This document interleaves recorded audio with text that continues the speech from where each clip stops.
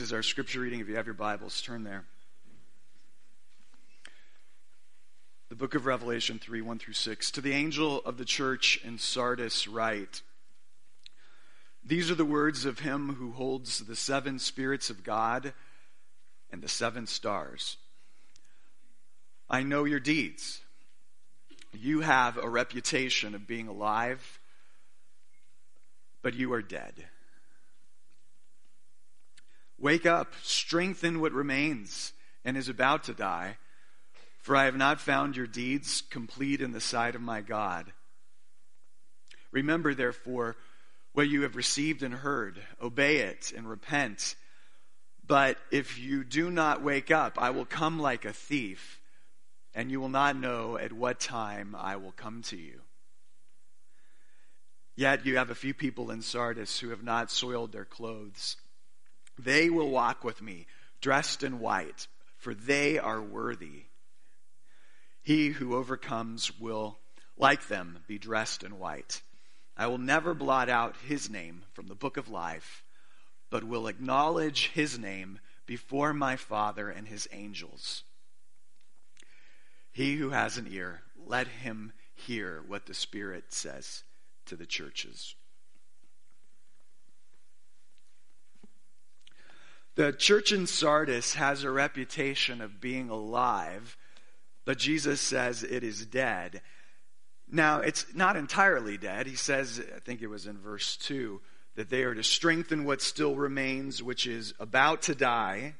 But that implies it's not entirely, it hasn't entirely died, but it's mostly dead, though on the outside it appears to be alive. You know, I was trying to think, what does Sardis look like in 21st century American churches? I imagine a church which has a very well-maintained, attractive building and beautifully groomed church property. I imagine a church where people come dressed in their Sunday best, where there's good attendance, strong offerings each week. Yet there is, well, according to Jesus, a coldness and a deadness inside. The word that we would use to describe a church like this is, I think the word, you'd say it's cultural Christianity, or maybe it's nominal Christianity, nominal in name only. And it begs the question, how does a Christian get to this point? How do we have this outside reputation of health and accompanied with an inner coldness? David Powlison said, and I absolutely love this quote, he said that there are fundamentally 2 ways of doing Christianity. Fundamentally 2 ways. In one, you are connected to a God who is highly involved in your daily life, and in the other, you're not.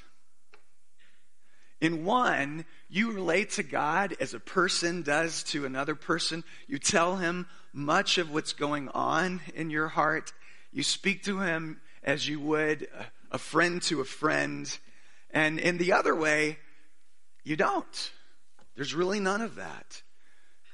You either relate to him personally with a transparency and an honesty and a genuineness, or you either speak of your pleasures and your pains and your temptations and the burdens of your heart and the joys of your heart, or you don't.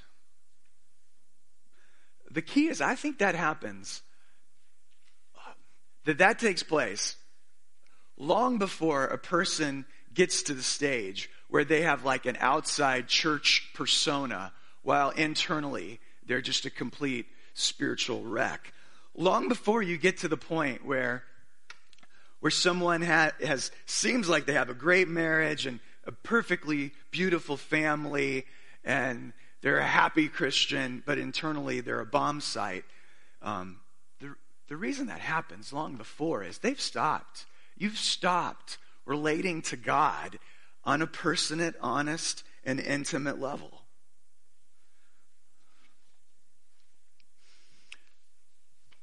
I was thinking about the church of Sardis and the idea, the second law of thermodynamics. what is the second law of thermodynamics? It's the law of entropy. That heat flows naturally from an object of higher temperature to an object of lower temperature. And it doesn't go in the opposite direction on its own accord. At least that's what the Dummy's Guide to Physics said when I looked it up on the internet yesterday. It's the law of entropy. And entropy is what accounts for the movement from the state of order to disorder and the growing coldness of our solar system. The physicists tell us that one day the sun is going to grow cold and burn out, and life on our planet, it will become like Hoth, and it'll be frigid and eventually die.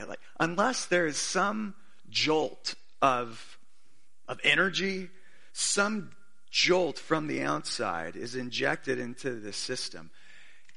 I know it's not the perfect analogy, but it does seem that something like spiritual entropy happens to our souls.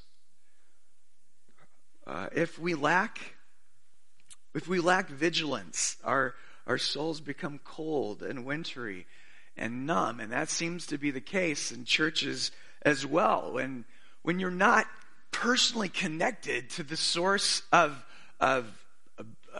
power, of warmth, of heat in the universe, then spiritual entropy is the result.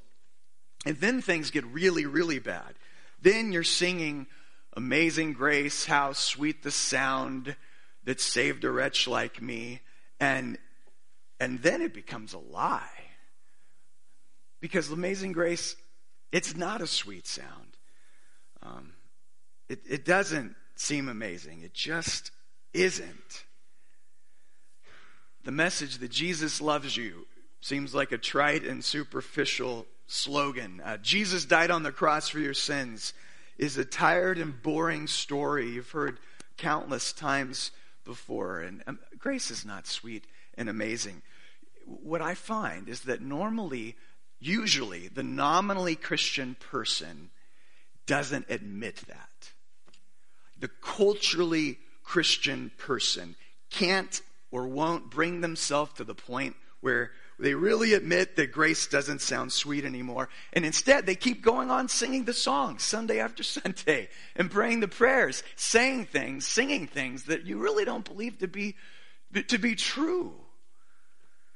And over time, that will begin to hollow you out internally.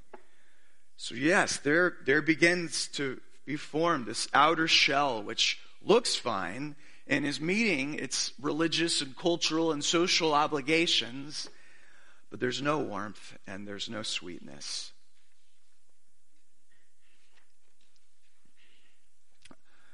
I came across an article a week ago written by a woman. Her name is Dinah Kaplan.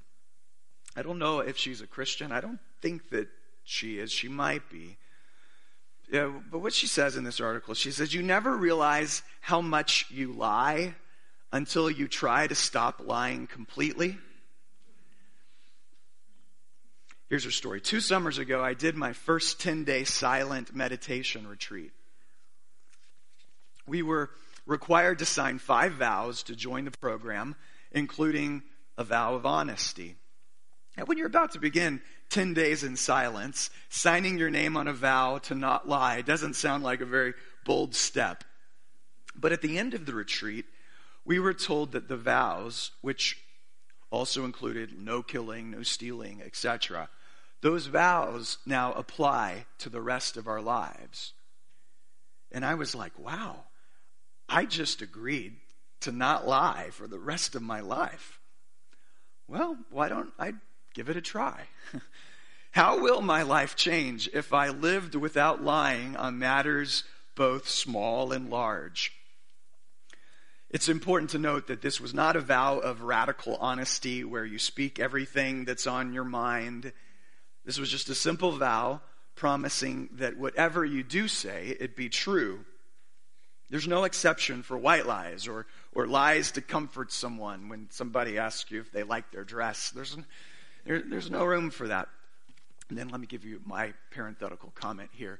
A lie it's simply an attempt at deception. Words or actions intended to deceive. That's, I think, the biblical definition of a lie. Whenever you try to deceive someone through your words or your actions, even if it's not technically a lie, a falsification of the truth, it's still a lie.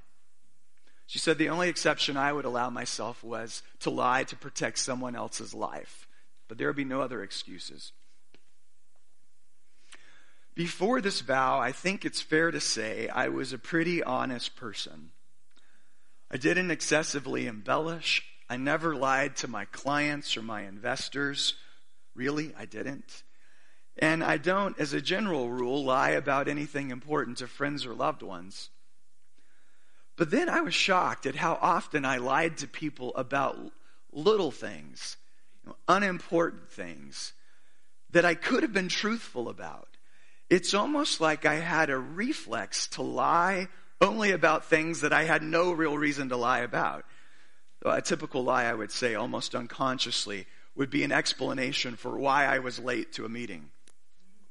I might blame the subway when, in actuality, it was punctual and the ride was smooth and it was my fault for leaving late. Or I might be at a restaurant and I might say that I was allergic to fish when I simply just didn't like seafood.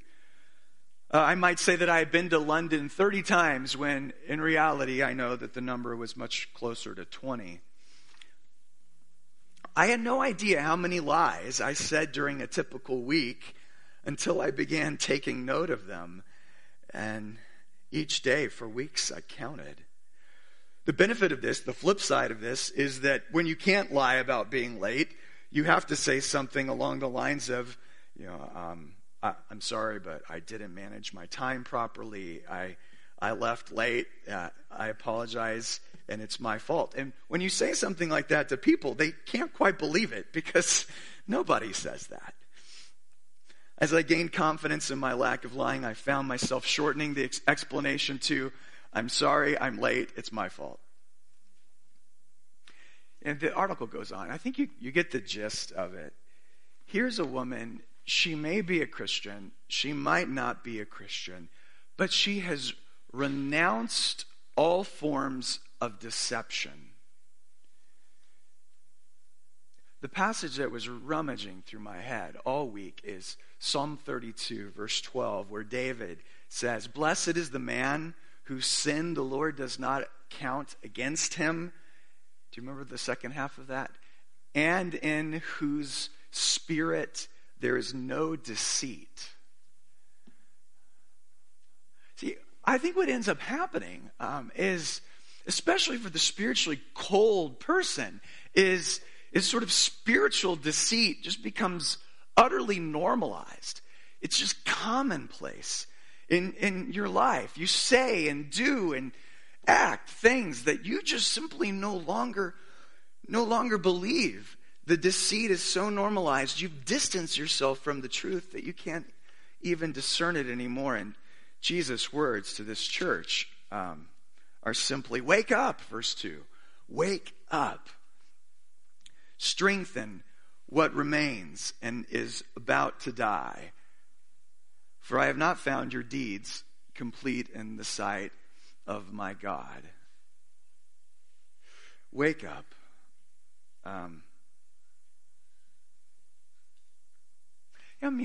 None of us know precisely what was going on in the church of Sardis in the first century. Was it cultural Christianity? Was it nominal Christianity where you have the nice white steeple and everybody looks the part?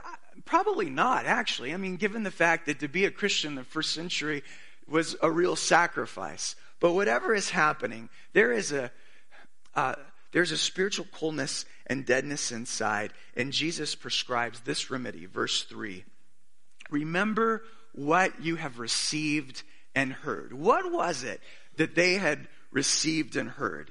It was nothing other than the gospel itself. And the message of the gospel is that Jesus receives us, welcomes us, while we're still tax collectors and sinners.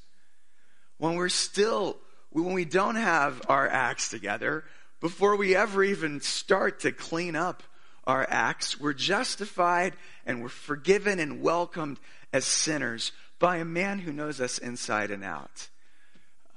And that's what allows us to, frankly, be honest with each other about ourselves. I've always wanted All Saints to be a place where people are accepted for who they are in Christ instead of feeling like they have to be something pious that they are not. It's so important we think about the church. Like out in the world, appearance is everything. But inside the church, truth is supposed to be everything. It's supposed to mean everything to us.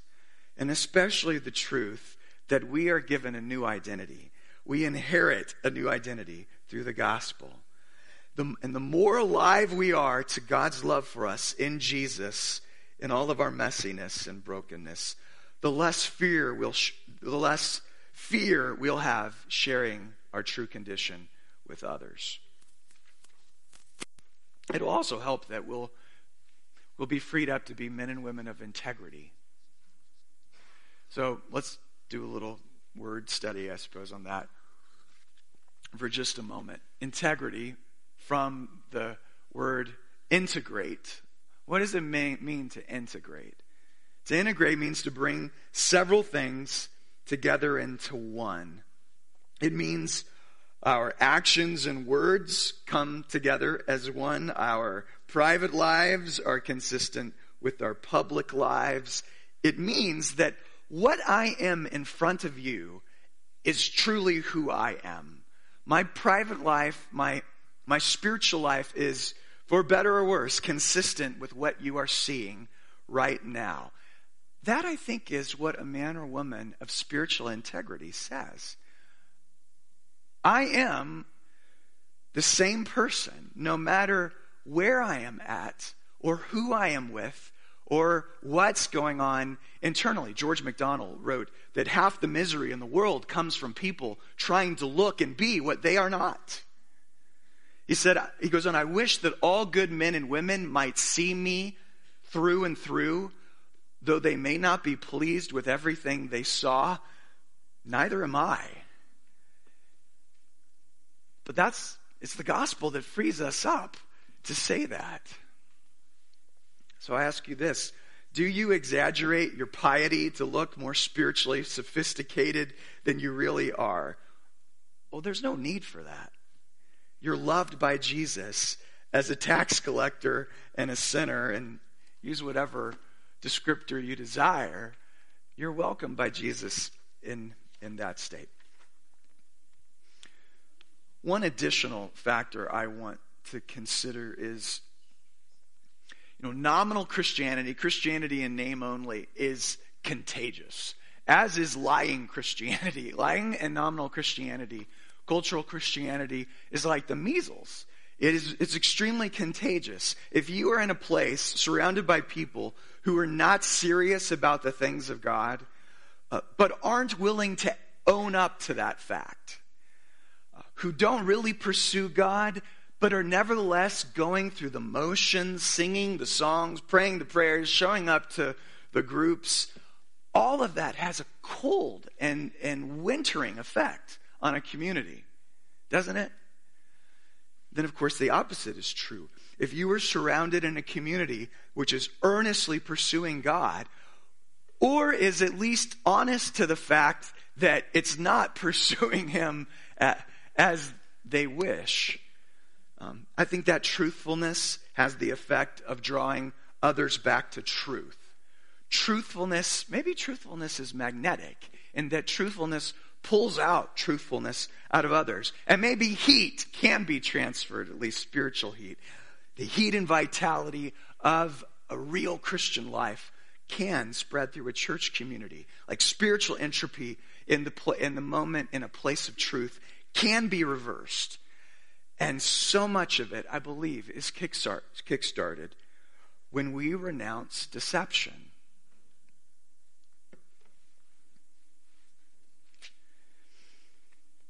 Okay, back to verse 3. Hard words from Jesus again. we've had a lot of hard words from Jesus in this sermon series, 7 Letters, 7 Churches. I've been asking myself, why did I choose this? I thought that we would get some great pictures of Jesus and a number of different types of churches. What I think we've discovered is that a lot of these churches are very similar, and the pervading theme in almost every one of these letters is divine judgment. 7 straight weeks of divine judgment is hard to listen to. I'm ready to move on. He says, but if you do not wake up, I will come like a thief, and you will not know at what time I will come to you. So as I've said, there's a lot of local color in every one of the letters. Apparently, the city of Sardis was a fortress town. It was perched high above on a mountain, surrounded by sheer cliffs of some sort.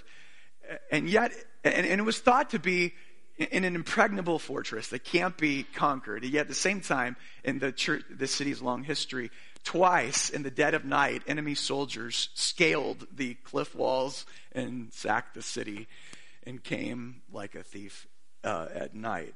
And Jesus says, it could happen to you. Yeah, 5th church of the 7. I wanted today to be happier, and so I want to leave you with a happy report. There is a good report from the church of Sardis. 50 years after John writes this, in the 2nd century, what God did is he raised up a very godly, very wise man by the name of Melito, the bishop of Sardis. Melito of Sardis. One of his contemporaries said that he was a man full of the Holy Spirit. Tertullian, the great church father, said that Melito was one of the most eloquent men to be alive in that day. He ended up writing something like 18 books. Sadly, all 18 have not survived. But historians tell us that Melito compiled the first list of the Old Testament books, which, interestingly enough, did not, for you people who are into theology and church history, it did not include the Apocrypha. And we also read that Melito wrote a commentary on the book of Revelation, which I would have benefited from greatly if it had still survived today.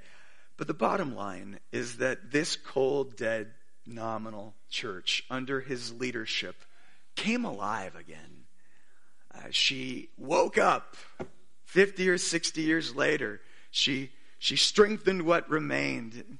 She heard the promises that he who overcomes will, like them, be dressed in white. The promise that I will never blot out their name from the book of life, but will acknowledge that name before my Father and his angels. Just imagine what that would be like for Jesus to take your name and to speak it to your heavenly Father.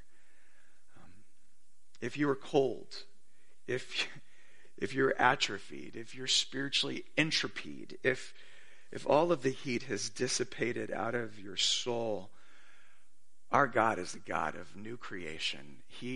Through the gospel, may he bring new warmth and vitality and strength into you. Amen.